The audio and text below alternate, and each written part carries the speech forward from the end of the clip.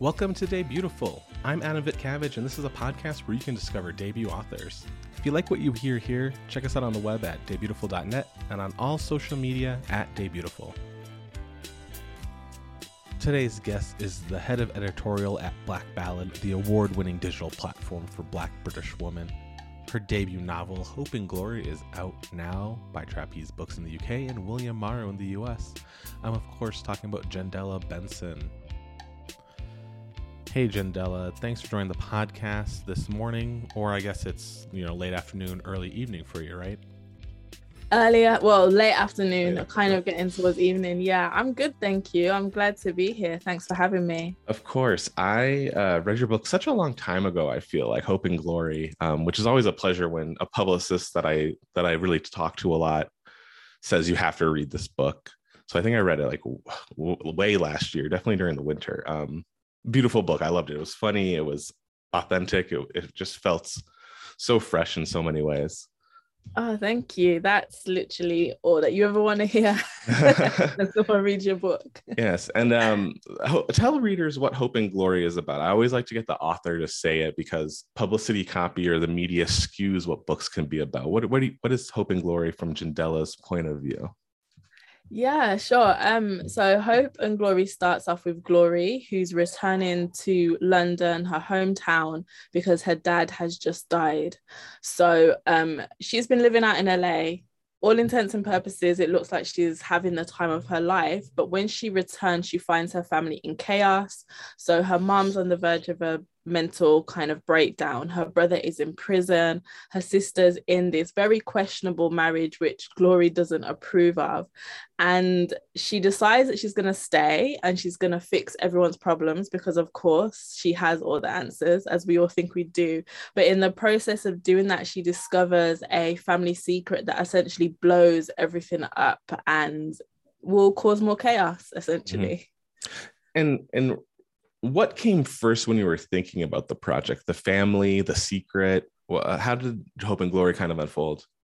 Yes, I think first and foremost, it was Glory who came to me because I was in a place where Glory was at the start of the novel, not really knowing what she's doing with her life, wondering if she's made the right decisions, kind of trying to desperately make a success of herself to prove the sacrifices of her immigrant parents were worth it, but feeling like she's not really going anywhere and not getting that success that she's been hoping for. So she came first, and then I started to build the family around her, and I was really interested in essentially the family dynamics and how we all have different relationships with each member of our family compared to someone else's in our family. So siblings have different relationships with parents, siblings have different relationships with each other. And I was really interested in that kind of dynamic because I think a lot of stories, especially quote unquote millennial fiction, because I'm technically like a millennial, is kind of about escaping the family, or the family's not really present at the forefront. But for me, kind of growing up in the UK, and I grew up in a very white working class area, we were the only Black family for miles around. So my family was essentially a safe space for me. That doesn't mean that they were perfect. It doesn't mean that there's no kind of problems there, but it was the safe space in a very kind of hostile world in my childhood. So I wanted to just explore those dynamics, explore those relationships and kind of the things that cause strain and kind of push us apart, but hopefully eventually bring us together as well. Yeah, I mean, and the family, I just have one sister and my parents are divorced, but I have, you're right, my sister and I have such different relationships with our parents. It's so interesting to see how we interact with each other. And you really captured that part where the sister in the relationship, the brother in jail, how they deal with everything. And like I said at the top, there's humor to it, but it's a very not overly serious novel, but it hits on it's life is funny and life is kind of crappy. Yeah, we laugh when we cry, right? We laugh, we cry sometimes at the same time. But yeah, I think the humor was important, I think, because I think it's the language of how a lot of us talk and how a lot of us deal with things. We find fun and laughter in situations that often aren't fun or Yeah. humorous. And I think it was important to Gloria's character as well, because she can be quite a challenge to deal with, Yeah. to be around, to so I think the humor was important, because ultimately I like there was a bit of humanity in that I think softens Glory's edges as well. Did you have to like think about the humorous side of it, or did that come naturally for you? Um, I think it came naturally.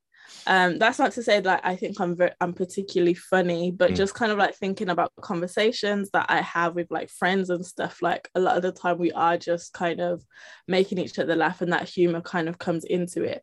And yeah, I wouldn't say like I'm like a comedy writer or I'm a comedian. I Hmm. think it's just a bit of dry humor gets the day going. No, exactly. I talked to a lot of friends about this, where it's like we could be naturally funny in conversation. That's just our life, but we're not stand-up comedians. Like people are like, I can go up on stage. I was like, I don't think you can. Like you're funny because like we're funny together and we're having a good time, but like Yeah, you're yourself aren't that clever. yeah. Maybe I'm a little bit of prickly though. One thing I did love about this, and I enjoyed it even more after reading it because I watched a video of you, but the setting is so vital and so vibrant. Just I loved the video that your publicity team shared about you going around Peckham. But talk about Peckham. Talk about like what it means to you and what it means to the book. Yeah, so as I said, I grew up in a very like white working class neighborhood in Birmingham, which is another town Mm-hmm. in England. Um, and I've always had family who've lived in Peckham, which is in southeast London. It's a very like vibrant neighborhood, very diverse. Some Mm-hmm. people have called it Little Lagos because there's a kind of quite strong Nigerian British community there, but there's all kinds of different communities there as well. There's Caribbean communities, there's kind of Middle Eastern communities. It's just a really like vibrant neighborhood. Mm-hmm. Um, so I moved to Peckham when I was 18. Literally the week after I turned 18, I was like, I'm gonna go to London and make my fame and fortune. And I moved to Peckham, and I feel like it was somewhere that I really came into my own, because there wasn't a lot of other Nigerians. I'm from a Nigerian background. There wasn't a lot of other Nigerians in Birmingham. So I moved to Peckham, and I felt like I just kind of came into all different sides of myself, my adulthood, my Nigerian identity. Um, I really loved living there. I thought it was great. It was just a really nice time of my life. And I actually wrote Hope and Glory when I wasn't living in Peckham any longer. I was living in a different neighborhood. So kind of writing it was a chance to travel back there. I'm still there regularly because I've still got family there, but it was a chance to kind of travel back to that version of myself who was like finding herself in London. And yeah, I mean, there's so many like, especially like Black UK artists who've come from Peckham and surrounding areas. There's great food spots in Peckham to go to whether you want to have kind of like Nigerian street food or like other kinds of food as well. So yeah, it's a great neighborhood to live in, but it's changing, right? Yeah. Like, so gentrification is happening everywhere. It's changing. The kind of dynamic of the community is changing a lot. A lot of the social housing that used to be in Peckham has kind of been torn down, and those communities have been dispersed across London and in some respects, even across the UK. So I also wanted to preserve a version of Peckham that I knew and kind of pay homage to that community and that version that I lived in, because I just think it's a really like special place, and people make places what they are. Yeah, and this has nothing really to do with the book, but you brought up the idea of gentrification now. I live in a very gentrified city. I won't get into that, but have you seen like friends and family who have lived in Peckham? Like you said, they dispersed all over London, all over the UK. I mean, what's it look like for them? Because I think people think, oh, this new high rise went in, that's it, we're gentrified. But I don't think a lot of people think about the people that were actually displaced. Yeah, because it's gentrification is like, when we talk about it, we often think about it in terms of like, oh, like new coffee shops and new Mm-hmm. like shiny buildings, but it's like there's actually a character of the community that is displaced, and that's kind of gone. So in Peckham, like I have an auntie in Peckham who's actually moved from inside Peckham to like kind of like quite far. It's not even the suburbs. It's like right outside of London. And the it's just like the vibe changes. So there's a scene in Hope and Glory where Glory's kind of returning to Peckham, and she's noticing the way that old Peckham and new Peckham kind of grind up against each other. So you've got kind of like the African churches with like the scratchy sound systems blaring out of like speakers, and then you've got the baristas kind of like grinding coffee for like the art students who kind of live nearby. And one of the very practical aspects of that is the way that these communities can not necessarily always coexist because there's different expectations. So there was quite a big uproar a few years ago about a new yoga studio that moved into Peckham, and they basically started putting out noise complaints for like the churches who had kind of like been in the area for like decades, and a lot of people were not happy about that. But I think that kind of vibrancy and that kind of the kind of taste of an area and like the vibe of an area can change, and it just almost feels almost like the people who lived there might not even necessarily be welcome. So there's another scene in Hope and Glory where they're going to like a new coffee shop, and one of the characters feels quite like he's lived in Peckham all his life, but he kind of feels like, I don't really feel comfortable in this space. And that kind of vibe of like, this doesn't belong to you anymore. It's not even like, oh, you will share your space by force. It's almost like, you don't even belong here anymore. There's no space for you here. And that tension is not nice, and it changes the face of the city. And ironically, all the things that bring people to an area, the vibrancy, the community, the culture, all of that gets pushed out, and then we just have like another copycat neighborhoods. It's wild to me to see in my old college town, there was this like music venue that's been there since I was a student, so at least over a decade ago, and a new building complex got put in right next to it, and they're putting noise complaints in. I was like, well, maybe don't put the building complex right next to a rock venue. It's so wild to me. You touched upon, I mean, the book's about family. You touched upon like leaving your family at 18 and having like a tight-knit community in Peckham. How did, like, I guess your family shape your writing, not just for this book, but throughout your career? Because I know you do other things, and we'll touch on that later. But was your family like influential in your writing? I think influential in a sense where they've always just so like believed in me. Like, cool. That's been really kind of great. Like, my growing up for ages, all I would get as presents was books from like my aunties. Like, it was like, it wasn't, oh, what am I gonna get? It'll be, what book are they gonna buy me now? Which was great. They really encouraged that kind of like literary aspect. My parents as well, quite unlike a lot of I would say quote unquote traditional Nigerian parents, they very much let me just explore what I wanted. So I also studied art and design, which I remember one of my other Nigerian friends being like, how did you get your parents to like let you do this? And I was like, I don't know, they're just kind of cool like that. So just in terms of, they've just been really kind of like supportive, and they're the reason why I wanted to write about a family which isn't perfect, but ultimately is lovable. Because I think I recognize that a lot of people don't come from family backgrounds that are that way, but I wanted to pay homage to that kind of family dynamic, because I just felt like I wasn't kind of seeing enough of families kind of come into the fore in like newer millennial kind of fiction.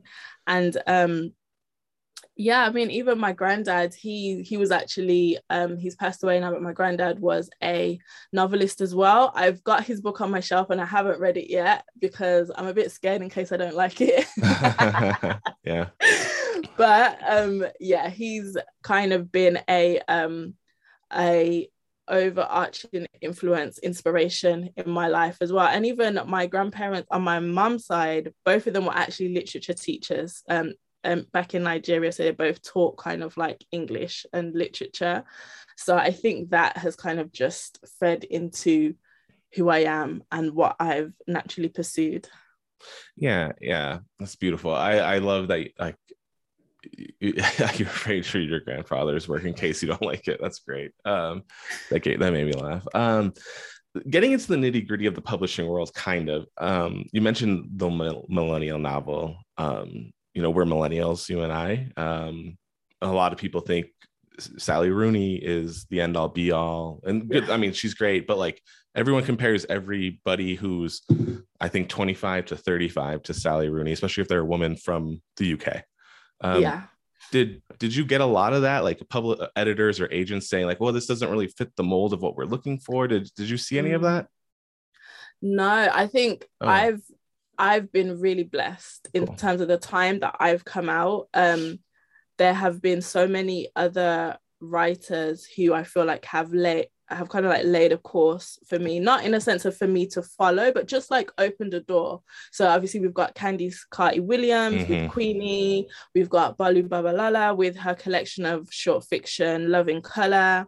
And it was like, and I think it's quite key that they are also two Black women. So I'm not going to get realistically, I'm not going to get compared to Sally Rooney because I'm not a white woman. I'm going to be compared to other kind of like Black women. But these kind of like younger millennial writers have really just opened the possibilities in terms of what we can write about. And I always say this because I'm an editor at a website that is for Black women and for Black women writers. And I always say it's a great time to be a Black woman writer in the UK right now. It's probably the best time that it's ever been, just because there's so many of us doing work which speaks to each other. So a lot of those kind of like conversations where you're having to explain yourself don't necessarily need to happen because someone else has already like created a world that is feasible. So like Queenie created a world that was feasible for other Black women writers to kind of come through and write. And thankfully, like it's not like, oh, you're the next Candice Carty-Williams. Thankfully, I've not had that because there is no next version of someone else. Someone's always just kind of doing their thing. But like, I have to be real that those writers have made a way for me, and just a space where we can exist. And there's not really been too much of that comparison, I think. And I think that's just a blessing. I was kind of expecting when the book went out on submission that there would be kind of like, oh, those comparisons, but that's good. I've had a great experience. Like I can't lie, I've had a really good experience publishing this book, so I'm really grateful. No, that's good. I hear so many authors who I think the traditional publishing industry will say, oh, we already have an author that checks these boxes almost. And I'm like, I'm glad to hear you said it's such a great time to be a Black woman in the UK for publishing. That's so great to hear that, like, we're breaking down those traditional boundaries, or I don't even want to say traditional, it's bullshit boundaries that people put up. You mentioned the website, you're an editor for Black Ballad. I just talk a little bit more about that. I was reading through it since like over the past few weeks. It's a beautiful site. I love the mission. I love everything about it. Just tell readers about us in case they don't know. So Black Ballad, it was actually a website that was founded because one of the co-founders, Toby, was a journalist, and she just felt like she was pigeonholed in terms of what she could write about as a Black woman journalist. So it was very much like waiting until something race came up and then editors will be looking for a Black voice to talk about this race related thing. But she wanted to create a space where Black women could just write about whatever, whether it's kind of like a lifestyle, whether it's politics, whether it's personal essays. And I've been head of editorial there since I think full-time for the last 2 years. I came on board a little bit before that in a part-time capacity, and it's really helped me as a writer, actually. I think just working with so many different writers, writing from so many different perspectives, it's definitely sharpened up my own kind of like craft in terms of writing, but also it's just opened me up to a world of like stories from women who look like me but not necessarily are me, or not necessarily even look like me at the same time. It's just like a variety of Black women and their experiences, and that helped me as I was writing, because I'm used to kind of writing with that, or commissioning or writing with that idea that I'm writing for Black women in Britain. So when I came to write my book, I thought yeah, why not? I'll kind of do it in that same way.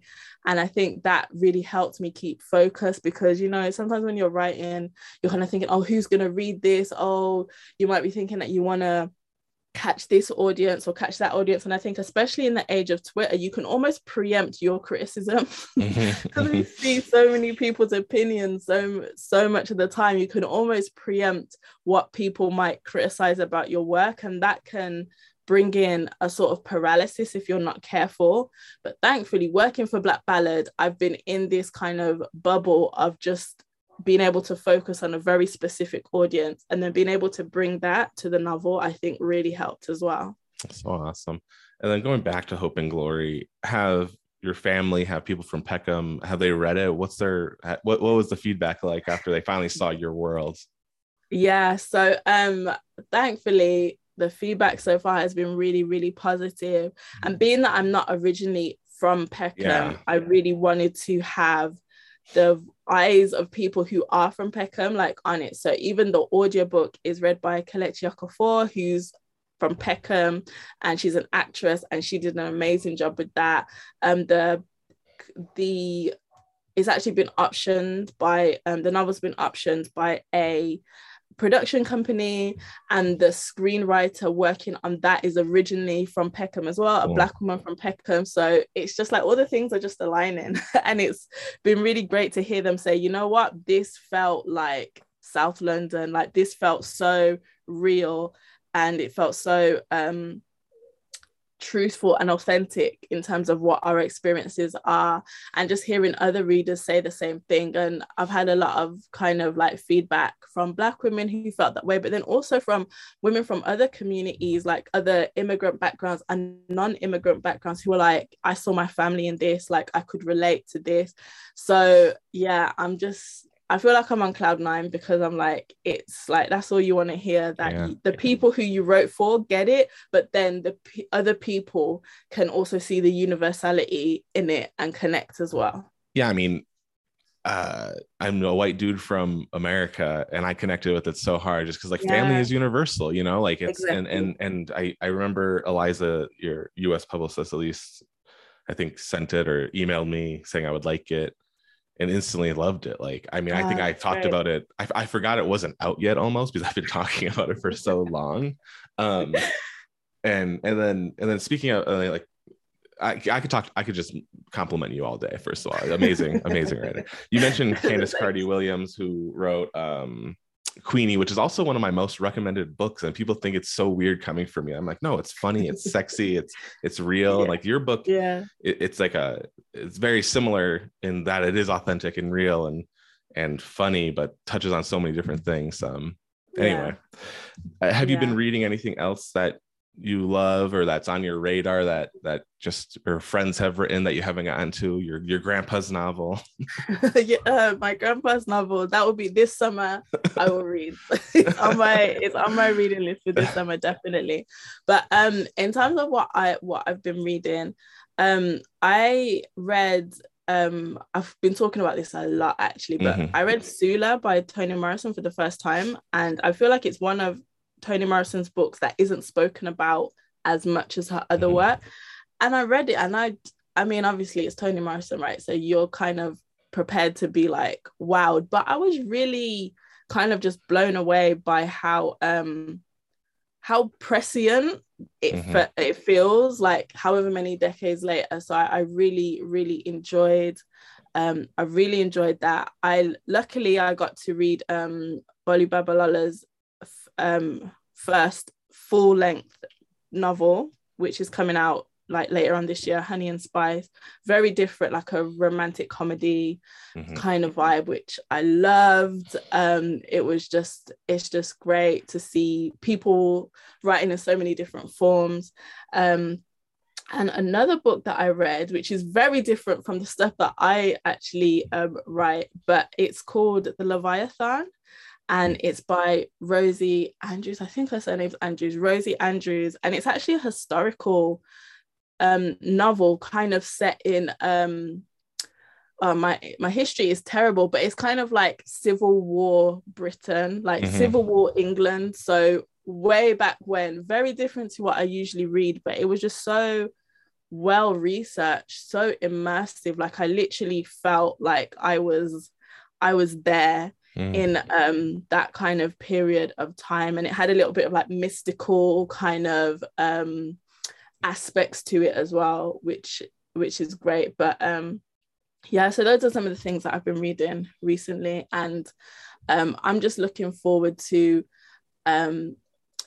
getting into more quote unquote genre work, because I feel like I don't necessarily read that enough, because for my job as well, I get sent a lot of kind of books which tend to be kind of like literary skewing or non-fiction. So but I love a good thriller. I love a good rom-com. I just love something that kind of feels like a movie in a book that just kind of like takes you there. So I think that's what I've been doing in like 2022, maybe not for Day Beautiful, but just reading books I would never normally read. Going into genre, I've been reading a lot of like horror comic books, which is like just different because it's a different medium altogether, which I don't normally read.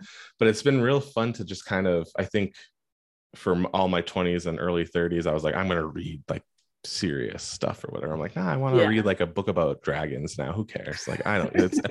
I mean, not that it's not, and it's beautifully written and it's real and it's literature that needs to be covered. That's just something I just for some reason in my head was like never reading. Anyway.